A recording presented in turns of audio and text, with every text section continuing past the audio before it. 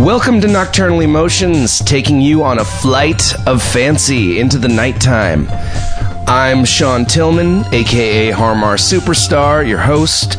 I interview actors, musicians, comedians, writers, anyone else I find interesting, and hope you will too. And, we talk about embarrassing moments. We focus on the weirder things in life. That's the idea. It's really simple. Enjoy it any time of day. That's totally your call. Although this is mainly a talk show, it's technically categorized as a music podcast.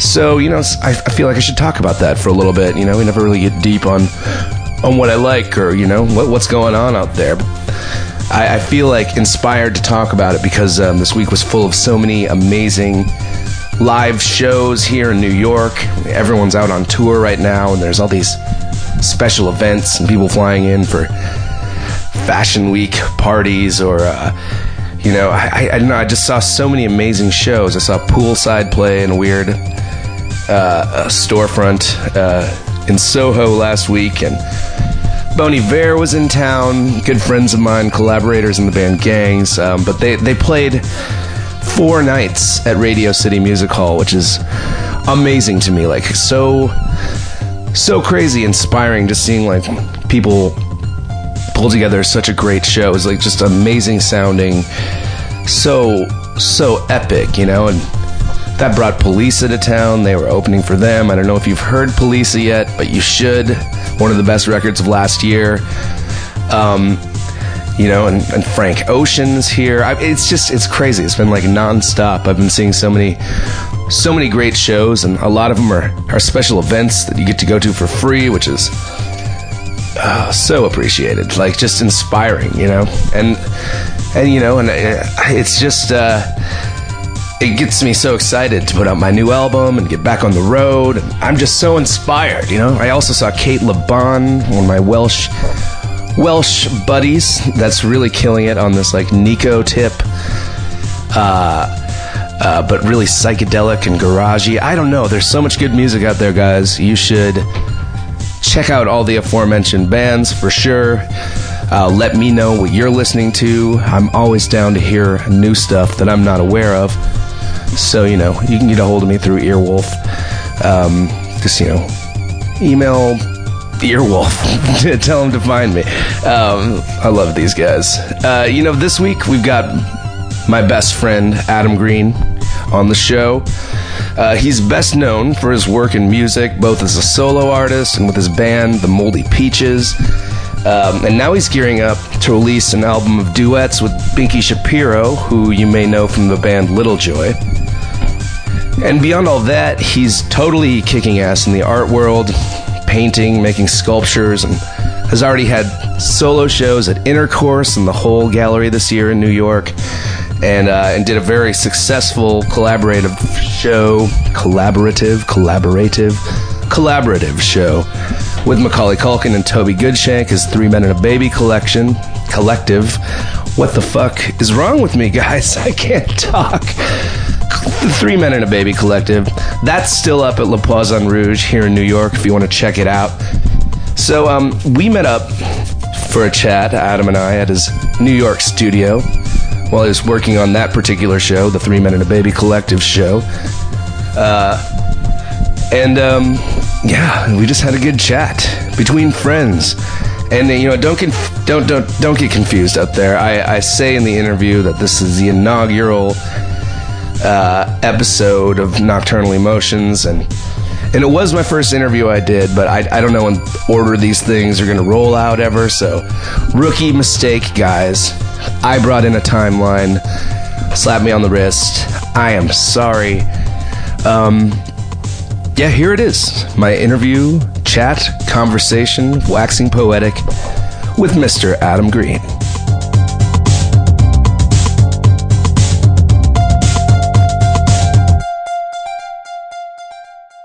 Yeah, here we go, man. Hello, Adam Green. Hi. Thanks for coming on the inaugural Nocturnal Emotions. It's a pleasure to have you. Have you done a show yet? No, this is my first one. Oh, cool. I thought, what better way to kick it off than interview my best friend. It's a prototype. The So prototype. Thanks for letting me into your studio. Yes, this is my studio. So basically, the whole point of my podcast is to kind of wax poetic, have a conversations after dark. Little flowetry. little flowetry for the people to listen to on their long drives or as they do their work. People are driving through the mountains. Yeah, I mean, what do you imagine? I imagine it's a dark night, passing by the mountains. Like on the hills, you see the shadows of buffalo. Yeah, roaming the shadows. So it's like some sort of cliff situation. The And buffalo it's daytime, and then we're blackened buffalo against like a dark green hillside. Wow, at night. And that works in your last name. That's pretty. That's Oh, a yes. lot. That's really telling. Oh yeah. I'm always on the lookout for green. So here we are. We're in your studio where you're working on one of many new shows that you have coming up. I've been sort of doing these like crackhead drawings. Yeah, like inspired by cubes. Yeah, I'm seeing a lot of Garfield and Big Bird represented. Yeah, I've been doing a lot of cartoon symbols. Reduction, like when you reduce something down to its bare essence. Yeah. So and in this case, like all of them are cubed. So, but then I was thinking of like, even evoking the feeling of a cube, like, but in a distorted way. Like, for instance, taking a shoebox and painting it and then crushing it up so it looks like a fucked up cube. Wait, that's the next phase? Yeah, I think I'm just gonna stamp on shoeboxes. What do you call that? You call that shoeboxism? Is that yeah, exactly. Yeah, I'm trying to stay away from any isms.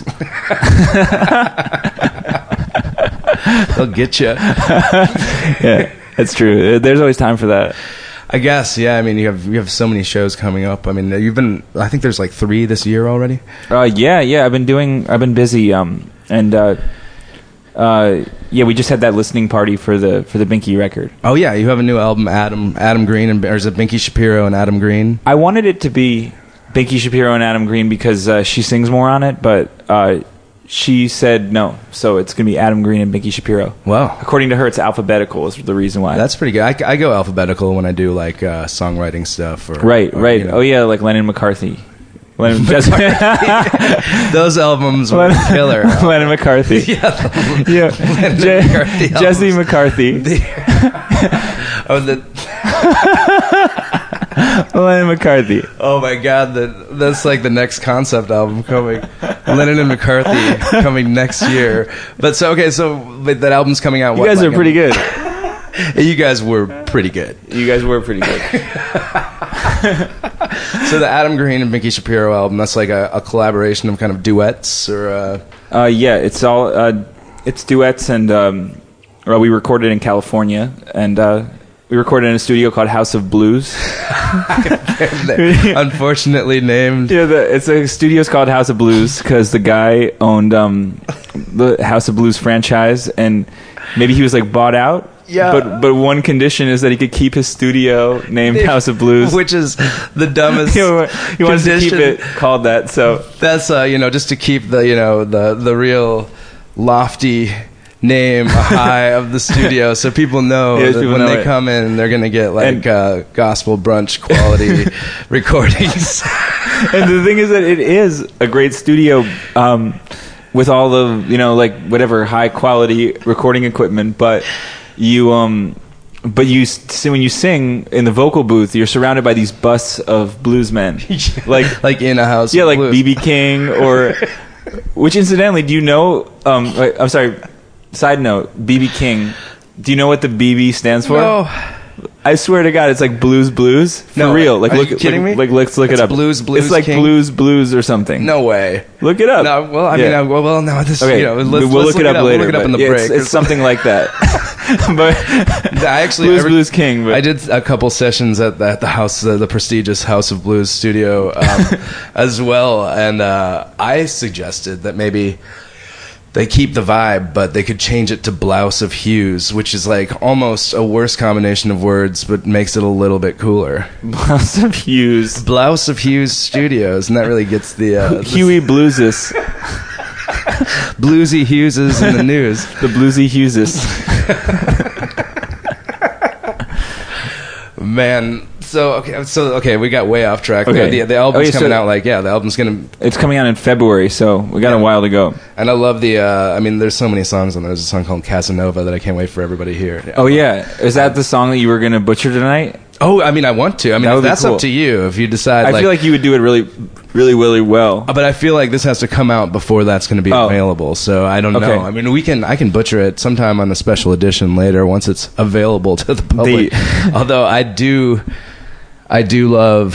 This is like a foreshadowing, by the way, to an upcoming game that I want to play called "Let Me Ruin Your Favorite Song." But we'll get back to that later. This is Oh wait, what was I say? That song. Wait. About the blues thing. Oh wait, I'm off. It's just that another bluesman that they have there is Bob Dylan. He's one of the depicted famous bluesmen. His bust is on the wall. I wonder if he paid for that to get there. If he heard the wall was going up and he wanted to have a stake. Or they knew he was coming to record there or something. So quick made it, but they didn't make a bust of you and Binky, did they? No. By now, because it was like those half busts, so like it looked like Han Solo. Well, you got to admit it's kind of amazing to be able to go into a nice studio and make great albums at this point. Like you and I have both been kicking around in music for ever, since we were teenagers, and you came from being in the Moldy Peaches and making records that are equally revered in your bedroom. That's kind of amazing. Mm-hmm. Yeah. I always feel like I get a big kick out of going into a studio, and I don't know. I always feel really excited, and I don't know.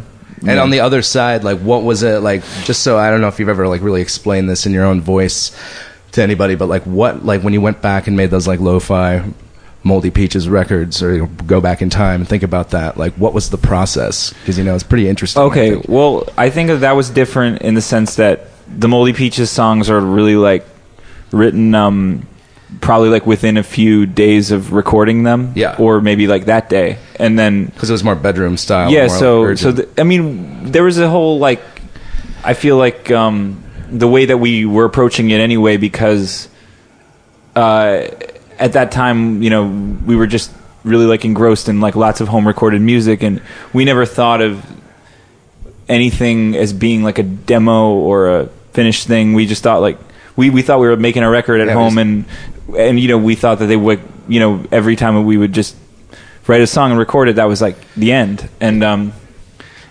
so I think that's kind of infused with that spirit. And with the Binky record, it's really carefully written, and I feel it's more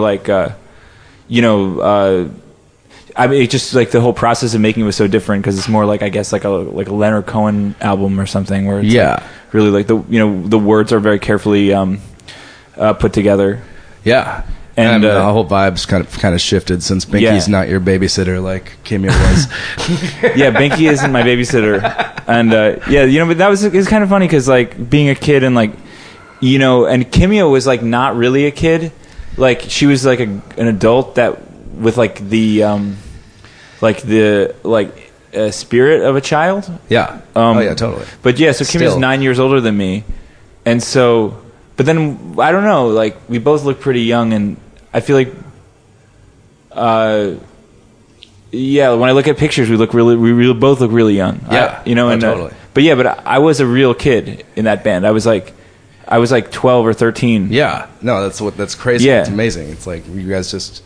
Was it out of boredom, just when you guys were hanging together? Did you hang outside of her babysitting you, or did you just come over to babysit and you guys would make projects on? Yeah. It was kind of at first, I was getting into indie rock records Unwound or I love Unwound. Or what was it? We were Dub Narcotic Sound System and the Makeup, and all these different bands were coming to New York to play, and Kimya was sort of familiar. She'd gone to college at Evergreen, and so she knew about that stuff, and she would take me to the city.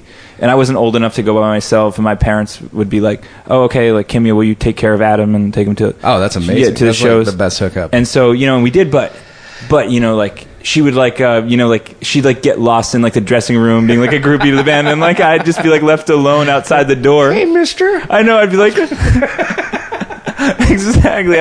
She definitely didn't want to be seen with me. She would always ditch me. Classic. I mean, that's like the classic tale. Yeah. So I mean, you were totally cock blocking. I was cock blocking with my little cock. With your little youthful cock. Yeah. But yeah, so and then you know what's funny is that so then we used to go home and like I'd be like, oh, you know, we should write songs, and she worked at a record store in town, and I'd bring my guitar, and we would write. I worked at a pizzeria next door called Pizza Pizzazz. And I just remember they had these like little like red like crayons, I think they're called like China markers, and this like yellow legal tablet. Yeah. And so we'd write with like this like big red crayon on like a yellow legal tablet. And you know, and some of the really early stuff is like really unlistenable, like I mean like completely totally unlistenable. And really embarrassing, because the thing is, we were talking about, I guess this episode you said was about embarrassing stuff. Yeah, and I feel like deal.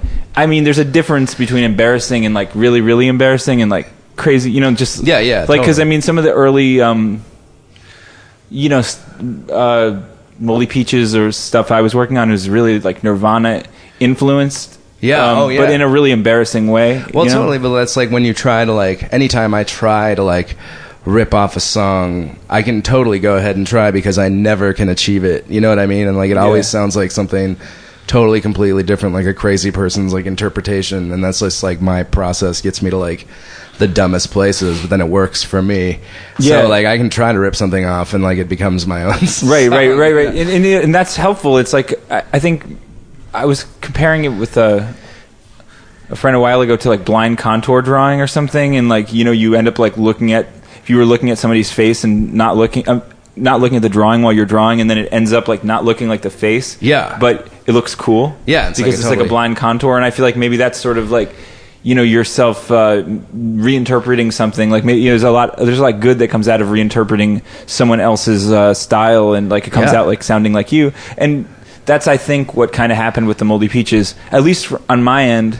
Because like a lot of it, you know, I think like I wanted to write like a Beck song or a Nirvana song, and it ended up just being like was something else. What it was, you know? Yeah, totally. And also at Palace Brothers, I was like really into Palace Brothers. Oh yeah, me too. I mean, I don't know, it's Sebadoh. Yeah, you know, me too. They were huge for me. I was way into them. You know, and so I just feel like so I don't know, but so that so I definitely think that but the early stuff is really embarrassing, and you know, but so many people love it. That's the thing. No, I'm actually even okay with the stuff that's on the record.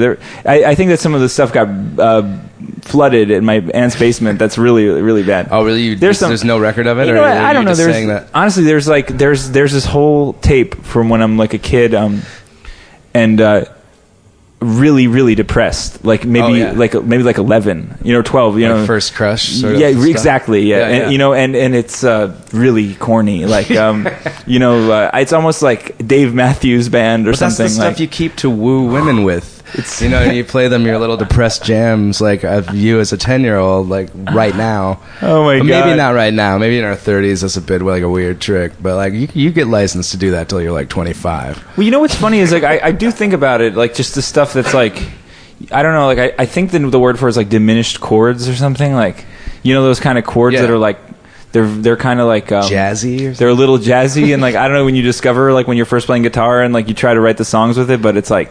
It always is like a little bit, you know, and I don't know if it's like Dave Matthews Band or something like that, but it's like very like, it's very soft, and like, you know, if you combine that with like the poetry of a high school loner, you know, it just can't help but like be appropriate for you to sing that song on like the subway platform. Like for busking? passing, it's busking music. Yeah, and a little bit like you would have gotten like some tribal tats maybe if you like followed down. And I don't know. Line. I don't even know where I summoned that from. Your neck might be a bit thicker. Yeah, exactly. I don't know where I intuitively had understood when I first picked up a guitar. I did understand a little bit how to do that, and I don't know why. Like I learned it from Kids Incorporated or something. How to turn it on. Yeah, like we're all like I guess we're all in show business. Or isn't there like a Ray Davies song like that? Right? Like you know, it's like a song about Hollywood. Boulevard, like that Ray Davies song, where he's wait. you can hear all the stars when you actually see all the stars when you walk down Hollywood Boulevard. It's like a Kink song, and he's like, we're all in movies, or I don't know. So maybe that's true. You know, like we just spent a nostalgic evening watching Go. Yeah. And what else? Well, Hackers. Yeah. And, you know, in a weird way, like, you know, we all, I don't know, I definitely learned a little bit how to act by, like, watching, like, Reality Bites or, like... Oh, yeah, totally. You know, and... Those 90s, like... Yeah, and so I knew how to do that. Like, even when I first picked up a guitar, I already, like, knew how to do the Reality Bites guy thing. You'd be like, I'm the guy playing the guitar in the club. That's super cool. Yeah, so it's funny, you know? Like, you had that archetype and you could become him. Yeah, it's weird. I know the exact thing. Like, but it is like, cool. This is how I'm supposed to be a rocker. Yeah, exactly. Yeah, and it's cool. And I think that maybe so. You know, and I think maybe what's fun or what was cool about the Moldy Peaches was that through humor and stuff, and also maybe with a friend and like having like the support of a friend, we were like able to sort of make up, you know, sort of like our own style plus, you know, deal with things like emotionally with humor and stuff, and like maybe like was the first chance that I was comfortable stepping out and showing people something that I did. Yeah. Because I had the support of my friend and stuff. But then afterwards, I never thought about it again. Like after the Moldy Peaches, I just felt like I could always combine humor and serious or like grotesque images or whatever, and like put it together. And from then on, I always wanted to make stuff that's like artwork as songs or something. Like I always like wanted my songs to be like paintings or, you know, I don't know. I'm trying to find a unifying principle between painting, music, film. I want to just like find like a through line between all that. Yeah, and so you're doing a good job right now. And like, thanks. Speaking of film, you did your first feature film, The Wrong Ferrari. The Wrong Ferrari. Last year. Like, you started shooting that on tour? You shot it all on your iPhone, first of all. It's an iPhone film. It's arguably the greatest iPhone movie of all time. I know. You're in the league of literally 10 or something so far. Maybe at this point. I don't even know if there are 10. But they shoot nice. But, so, I mean, I remember that was being like that's probably a good place to mine from. It was probably a pretty particularly dark point in your life when you were like getting filmed for the documentary that eventually came out about you called How to Act Bad. How to Act Bad by Dima Dubson. That was being filmed of you while you were making The Wrong Ferrari, which is how do you describe The Wrong Ferrari is like, you know, majorly influenced by ketamine, and you were deep into ketamine. different other psychedelics, like partially by DMT, a DMT trip, which you can see in How to Act Bad. Like the documentary, you can see the DMT trip that inspires like this crazy scene in The Wrong Ferrari. Yeah. So, and those were some kind of dark days. I mean, you were like, I mean, I was staying at your house, and you know, you definitely saw me like, and I was definitely, I don't know, I don't know what I was. You still never, I know you never know what you're like. Period, but I definitely don't know what I was like then. I mean, to me, you were kind of like still same Adam, but like, you know what I mean? Like, definitely I knew you were grappling with some dark times and like shifts in your change of life, and like having two really young girlfriends probably doesn't really. I showed up at your house with these two little children, and I was like, so I'm dating both of these girls. Yeah. Can we stay on your couch? Can we stay here? And you're pretty cool. You're like, polyamorous love triangle. Polyamorous love triangle. And you're like, yeah, okay. Sure, Adam. So that happened for a while. Until they get too loud. It was they were 2 days. It lasted like 2 days.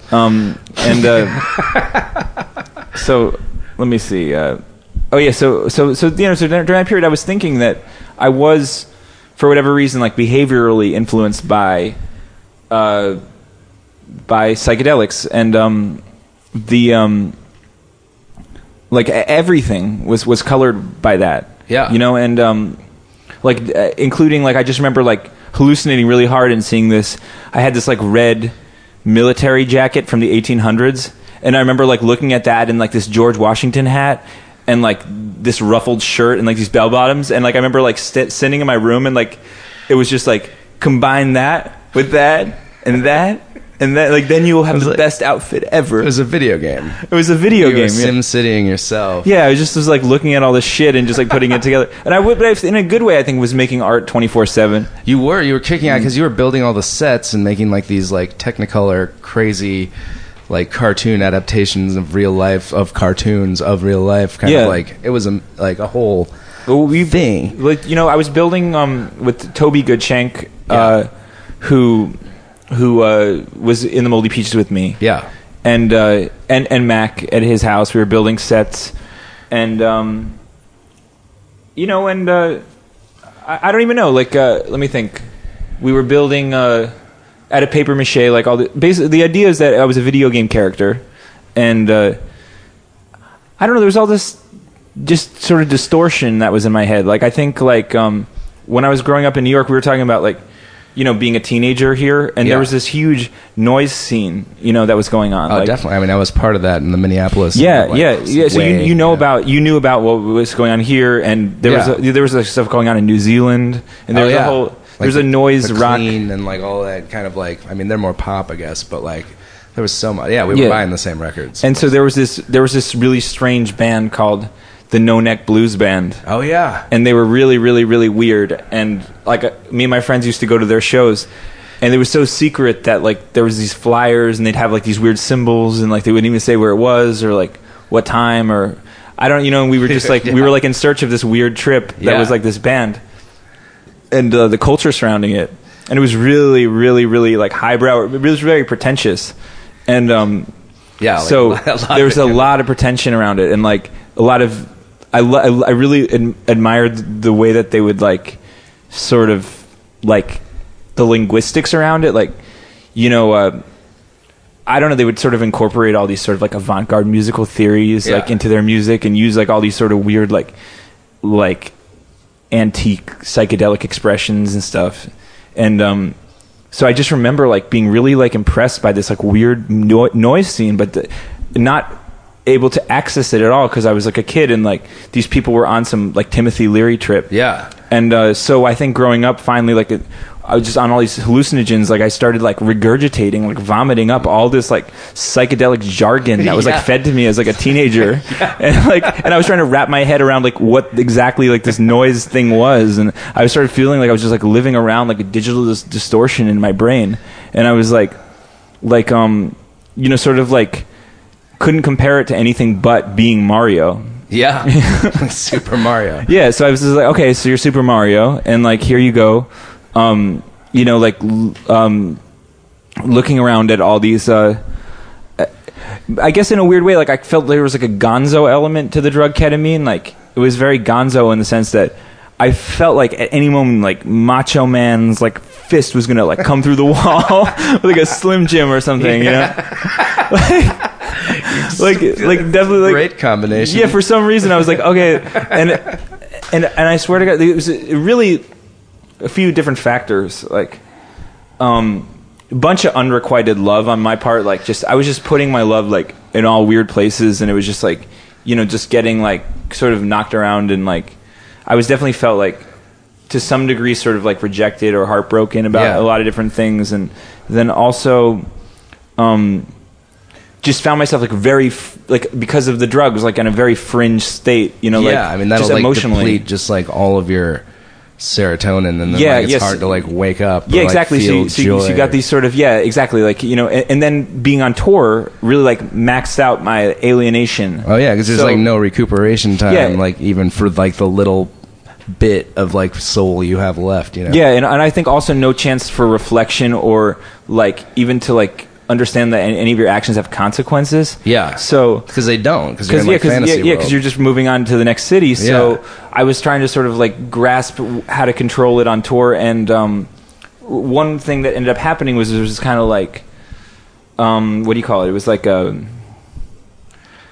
sort of like summit that me and my band had in Amsterdam. Yeah. We just stayed at this hotel for like, I don't know, 4 or 5 days, and I had a bunch of ketamine.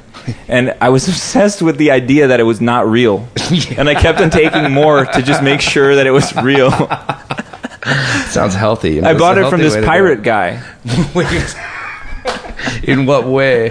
Was he like one of those like street pirate guys who was like... Yeah, like a guy named... Yeah, his name... he was a guy named Julio. A man of the night. Yeah. Julio. Yeah. In Amsterdam, who was a pirate. Did he dress... What was his dress like? He had a mustache. I don't know. He didn't have like a hat I don't or like a think. swarthy blouse. I got or that something. feeling from him. He might have had like a job as a pirate. There's a earlier lot and of stuff. water around there. They have a canals. As a teen, he did like a little bit of like part-time pirating. Yeah. Like 30 hours, 20 hours a week or something. He just to keep his mom off He his was a back. part-time pirate. so he was like selling us, this ketamine, and like it was really scrambling my brain. And my friend Francesco, who Yeah. who lives in Milan. Yeah. He had given me English translations of the Dante's Divine Comedy, and like I was just obsessed with like I wanted to read it really fast. So like, you could read it on ketamine? Well, I was trying to. He was writing a movie, and he was like having these meetings in the park with his friends. So I'd take like the Divine Comedy, and I would try to read it like in front of them while they're having their meeting in Italian. So the first day they have like a meeting. Oh, you're just trying to read it in front of him? Well, I mean, like as much as you can. I mean, it's like aloud or drunk to and, like, yourself? I'm drunk. No, I'm like I'm You're no, I'm pretending to no, read in no, front no. of I was reading, but it's like it's just like they're having a. It was like the whole thing was. It wasn't very. I wasn't able to focus so much. Yeah. Because Because you can only see through a pinhole? Yeah, exactly. Yeah, I can only see through a pinhole. That makes so reading I'm watching. so hard. I'm watching I'm watching the Divine Comedy of a pinhole, and so I'm reading this thing, and they're having a meeting, and like I started to. First of all, day one, like I read like 100 pages of it or something, and he was so impressed. I think because it's way harder to read in Italian. Yeah. Yeah. So it's like not that hard to read in English because it's already translated into like whatever modern language. Yeah. For us, so for him it's like really complicated. So I'm reading the Divine Comedy, and obviously he's like, "Oh my god, you're reading it so fast!" So I was like, he was so impressed. I was like, "Oh great!" So I just started reading the whole thing. I read like the entire Divine Comedy in like a week. As fast as you could. I read it so fast just because he was getting such a kick out of it. Because someone at the meeting that you were trying to impress by reading the Divine Comedy. So I'm reading the Divine Comedy. Was like really impressed. They were really you. impressed by it. So I'm just like, shh. So I'm reading it. But the thing is that it started to really affect my whole trip. So you were like taking it to heart. I was definitely taking it to heart. And I was in my mind. I was like, oh my god, it's like this guy is my Virgilio. Oh my god, this guy Francesco is like a Virgilio. Am I his Dante? Holy. And so You guys got grandiose. yeah, we got just pretty real grandiose. quick. So I'm going around with this Virgilio, and he's showing me the different layers of hell, and so then I got to Purgatorio, which is next. Yeah. So where was Purgatory in the trip? Like in real life? That's where things got really fucked. Yeah, I can imagine. Because I think Purgatory is not. Because Inferno, is like I don't know. I feel like everyone goes through Inferno, but like the Purgatorio thing is like I think a lot of people don't really do it.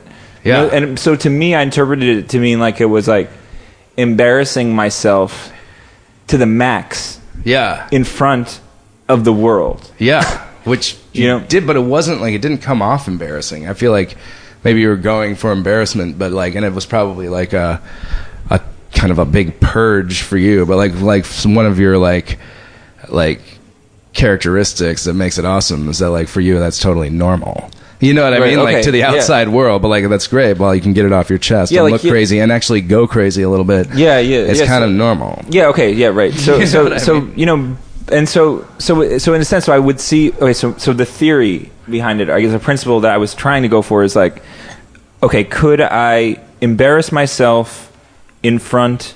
Okay, by embarrassing myself, let's say, or whatever, saying things that were in my head that I thought would, would be embarrassing or something. Could that cause a cleansing effect on my soul? Yeah. Right? Mm-hmm. And then reverse psychic pain to promote healing. Yeah, so maybe we want to go into the story of kind of the filming of Doggy Dare and you know what I mean? Right, yeah. A scene in The Wrong Ferrari. Maybe you want to set it up or I could for you, but I feel like you tell the story better. Doggy Dare. Okay, so Wait, so the DMT trip, or I'm talking about like the actual the filming, actual like film. because you can see it in the movie. Yeah. So essentially, the scene, Doggy Dare in the wrong Ferrari. In the movie, me and my comrades have taken up the search for ketamine. Yeah. And we've interpreted it as pet medicine. So we're like, we're obsessed with pet medicine, so we decide that we have to become pets in order to get the ketamine. Yeah. So we end up on the set of this show called Doggy Dare, where there's a veterinarian. Yeah, it's like Double Dare. It's like a cartoon. It's hosted by Macaulay Culkin. Yeah. Is the host. He's like the Mark Summers in like a sort of like weird like glam goth makeup. Yeah, exactly. And he also looks like Max Headroom. And so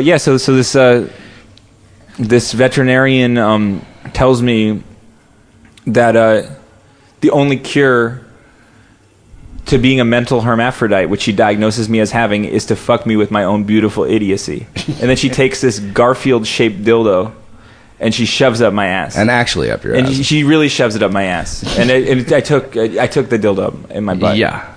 And then if you watch in the documentary of filming it, that I didn't like the angle, and then we got the angle twice. Yeah. And you can also see that it hurt a lot. Yeah, but the thing is that, but like so many people, like wasn't there some sort of like an onslaught of a lot. Well, at this point, at this point, up. in the thing, and I don't mean to because this is just like one silly part of the movie that's actually I think like a very poetic movie that but by this point in this part of the film, like I think my life had become such a spectacle that like whatever, like 20 people go like to see will this guy really shove this dildo in front of his ass? Yeah, it becomes an event, just like this personal scene for you becomes sort of an event. Becomes an event for my friends, and I don't blame them, and it was kind of entertaining, and I welcomed people to check it out, and but anyway, and then what's funny is that the movie ended up just sort of like having this really like strange abstraction of a plot where like at the beginning we're on tour, and then we go on this huge drug trip. And like go into a video game. Yeah. There's a company called Nintendo Records that wants us. They want to sign me, and I'm debating whether or not to get signed by Nintendo. Yeah. And by the end, it turns into this sort of like sad like thing, kind of like a reconciliation between like me and my mom, and like I don't know, just like a weird sort of like weird like I don't know. I guess it's kind of like it's an unrequited love story, and then.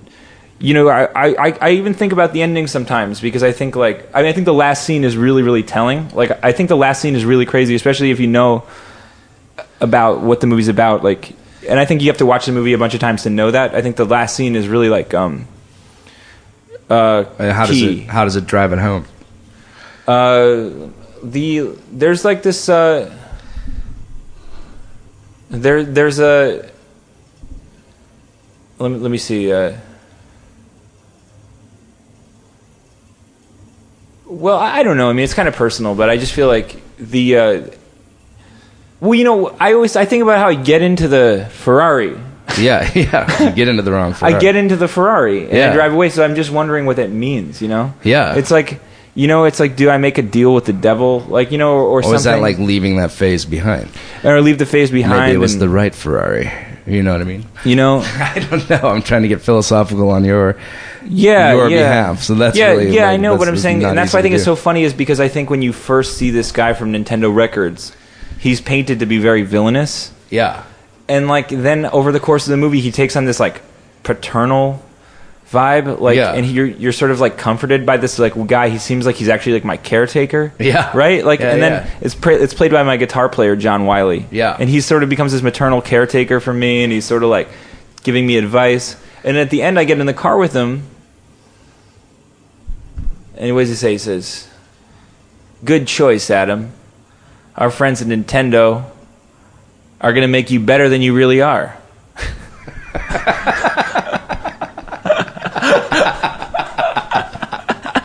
And I get in the car with this motherfucker. Jeez, yeah, then you just go. I go in the car. And, I mean, why wouldn't you? And then Elise is running after me. She says, "I love you, faggot." And I go, And as the Ferrari's driving away, I say, I'm proud of you. It's just that typical sweet Hollywood ending. Yeah, it's a nice Hollywood. At the end, Max says this line where he says, they tried to turn me into a chap. They tried to replace me with a chap named Turbo Marco, which I guess is a play on Super Mario. Yeah. It's like an Italian. Turbo Marco. Turbo Marco. Turbo Marco is like an Italian Super Mario or something. But then I think that I wish that he had said, and I wish I could rewrite it so that he could say, they'll try to turn you into a chap named Turbo Marco. They'll try to replace you with a chap named Turbo Marco. But I guess you got it out there. I got it out there, but I feel like people should know that it's wrong, I think. Okay. Good. But anyways, you can make mistakes. So I get in with the Nintendo, and so here I am, and I'm on Nintendo. You are. Your kind of life is very Nintendo-esque at this point. But it's true, though, in a weird way, because I don't know, because the Binky album is going to come out on like Starbucks Records. Yeah, I mean it's kind of like it's like foreshadowing in a way, which is amazing. Yeah, it's called Concord. It's like distributed through all Starbucks. It's going to come out. Yeah, it's going to come out on Rounder Concord. Which is I think like a label that used to do a lot of stuff with Starbucks. Yeah, so, they still do though, right? I think so. Yeah. Yeah. So, which is so huge. It'd be kind of interesting. So, so like maybe I've gone into the video game. I don't know. Or maybe I'm Mario now. Yeah. But then I had this feeling that I'm Aladdin. Which is the next script altogether. Yeah. I mean, that's a whole thing. Yeah. But so I think that after Mario comes Aladdin. Reverse alphabetically. Dude, that's the next episode for sure. Yeah. Maybe we should play the game. Let me ruin your favorite song. Let's take a break for a sec. Sure. So I'm interrupting the show to tell you more about Earwolf. Leave your comments about Nocturnal Emotions on our forums at earwolf.com. You can also subscribe. Please rate the show on iTunes. We love the feedback. I like to know what you guys are thinking. I want to make the show better. I want to just grow with you. Let's do this. It's all happening. It's so young right now. Become a fan of the Facebook page at facebook.com/Nocturnal Emotions with Harmar Superstar. I'm going to do that myself right now. I didn't even know that existed. So we're all learning together, people. And don't forget to follow me on Twitter. That's at Harmar Superstar, spelled like it sounds. Check out my daily witticisms, dumb puns, the things I specialize in. And if you want to support shows like this, please head over to earwolf.com/donate and sponsor the studio for a day, a week, a year. Show your clout. Do it. Support your local podcaster. Now back to the show. And we're back. We are back. Me and the Greenster. Yeah. I'm about to ruin your favorite song. Okay, great. So what do you have for us this week? What song do you want me to ruin? I was thinking that you could ruin Zebra by Beach House. Oh, that is a good song. Yeah, the lyrics are really tough and open to interpretation. Yeah, man, they're a little wide open. Yeah. That's awesome. Okay, so Beach House, Zebra. Let's hear a clip.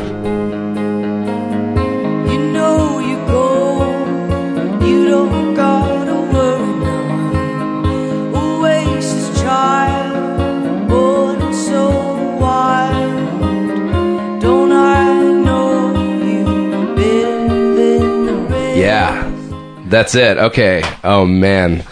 There's so many ways you could go with this one. I mean, there's so many possible ways that I could make this unenjoyable for you to listen to in the future. Okay. It starts out with, you know you're gold, you don't gotta worry none, Oasis child, born and so wild. That I take from that Beach House are really staking their claim in the infamous Britpop battle of Oasis and Blur. Absolutely. And they're just like 10 years late to the party. And all the kids that the Gallaghers had. Yeah, and they're taking Oasis side. They're not even really giving Blur a chance here, I don't think. They don't even give Damon Albarn any sort of recognition. And then they say, don't I know you better than the rest? All deception from you. I mean, I don't even know that's just braggadocious. I mean, she's just like trying to like claim that she's like better friend. You know what I mean? When someone's like, "This is my best friend," and then like be the girl that like, or the person in question's like, "Not really." You know what I mean? I think like she could take it there and be like, I don't know. She's best friends with Oasis. Yeah, I think she's trying to claim that she and Liam Gallagher are that they're close besties, and they'd even say besties, which is so annoying. Right? Yeah, you know what I mean? They're just saying that's British, very common, very common in England. But then they get deeper here, and the chorus is like, "Any way you run before us. Black and white horse arching among us," which is obviously a drug reference. Obviously about a speedball, the black and white horse. Like, you know what I mean? Like bragging about your drug use, like in a song, is like in a drug song. Yeah, in a drug band. Drug band. I mean, yeah, because we know what happens. We know what happens. We know what happens in beach houses.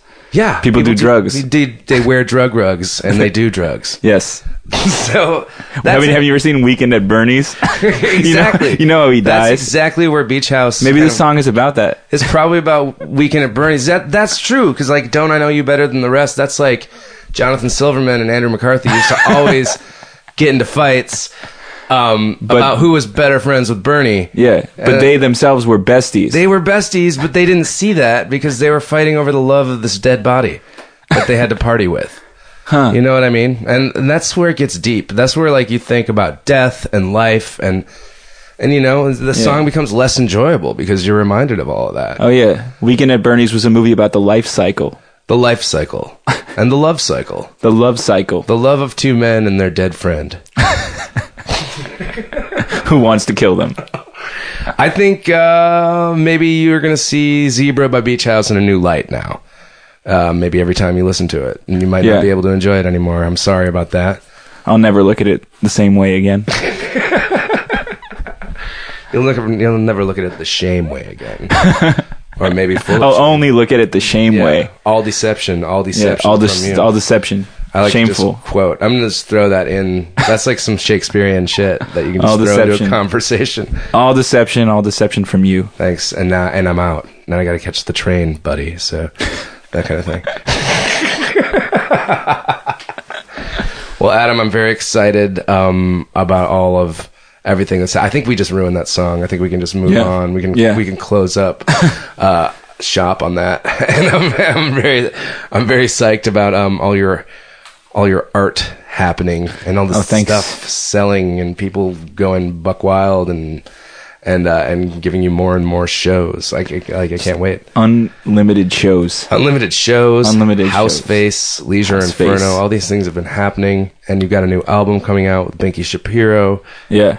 That's in January? In January. Sweet. God. And it's so good. I love it. Oh, thank you. I can't wait for everyone at home to hear it. I can't even ruin those songs. They're just so good. I'm sure you could ruin this song. I could try. Okay. Well, shit, man. Yeah, well, thanks for having me. Yeah, thanks for stopping by. Yeah. What a dude. That's my guy, Adam Green, my number one homie. If you want to find out more, and there's so much to know, you should really look into it. Go to adamgreen.info. You can find out information about his art, his films, his music. You can go to thewrongferrari.com. You can download that entire film, which is crazy, for free. The film is nuts. If you're in for a good time, it's good to watch in a group. So get your friends together. Get ready to be shocked, entertained. It's hilarious. It's thoughtful. It's fucking weird. And check that out. Also, there's a documentary about him called How to Act Bad, directed by Dima Dubson. That's making the rounds at festivals right now. And that's really a glimpse into the deep, dark K-hole that he put himself in. Kind of amazing to check out the spiraling mind of a beautiful freak. And speaking of films, you guys should all check out Pitch Perfect this week. There's some limited screenings happening starting the 28th, and it comes out everywhere on October 5th. I have a small, nice little cameo in it, singing a bit of a T-Pain number, you know. As I do, I pop up everywhere. That's my thing. I've got some shows coming up. I guess the one notable this week I'll be playing at the Knitting Factory in Brooklyn, Friday night, September 28th, and that's at 361 Metropolitan Avenue. My friends Skaters are opening. You want to check it out. It's a late show. The doors are at 11:59 p.m. this Friday. It's $5. You don't want to miss it. It's so fun. I just did one earlier this month, and I love that place. I'll be chilling, DJing at Home Sweet Home at 131 Christie Street on Friday night as well. That's from 8 to 11, so earlier. Join me for some jams before I play you live jams at the Knitting Factory. And then, as always, Saturdays, I do Sexy Brunch at Black Market at 110 Avenue A.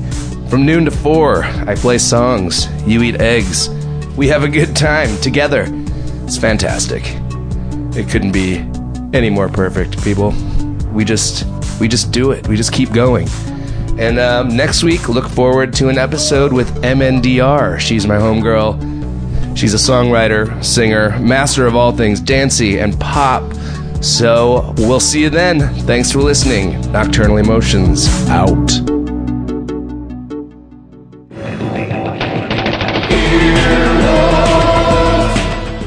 This has been an Earwolf Media production. Executive producers Jeff Ulrich and Scott Ackerman. For more information, visit earwolf.com. earwolfradio.com.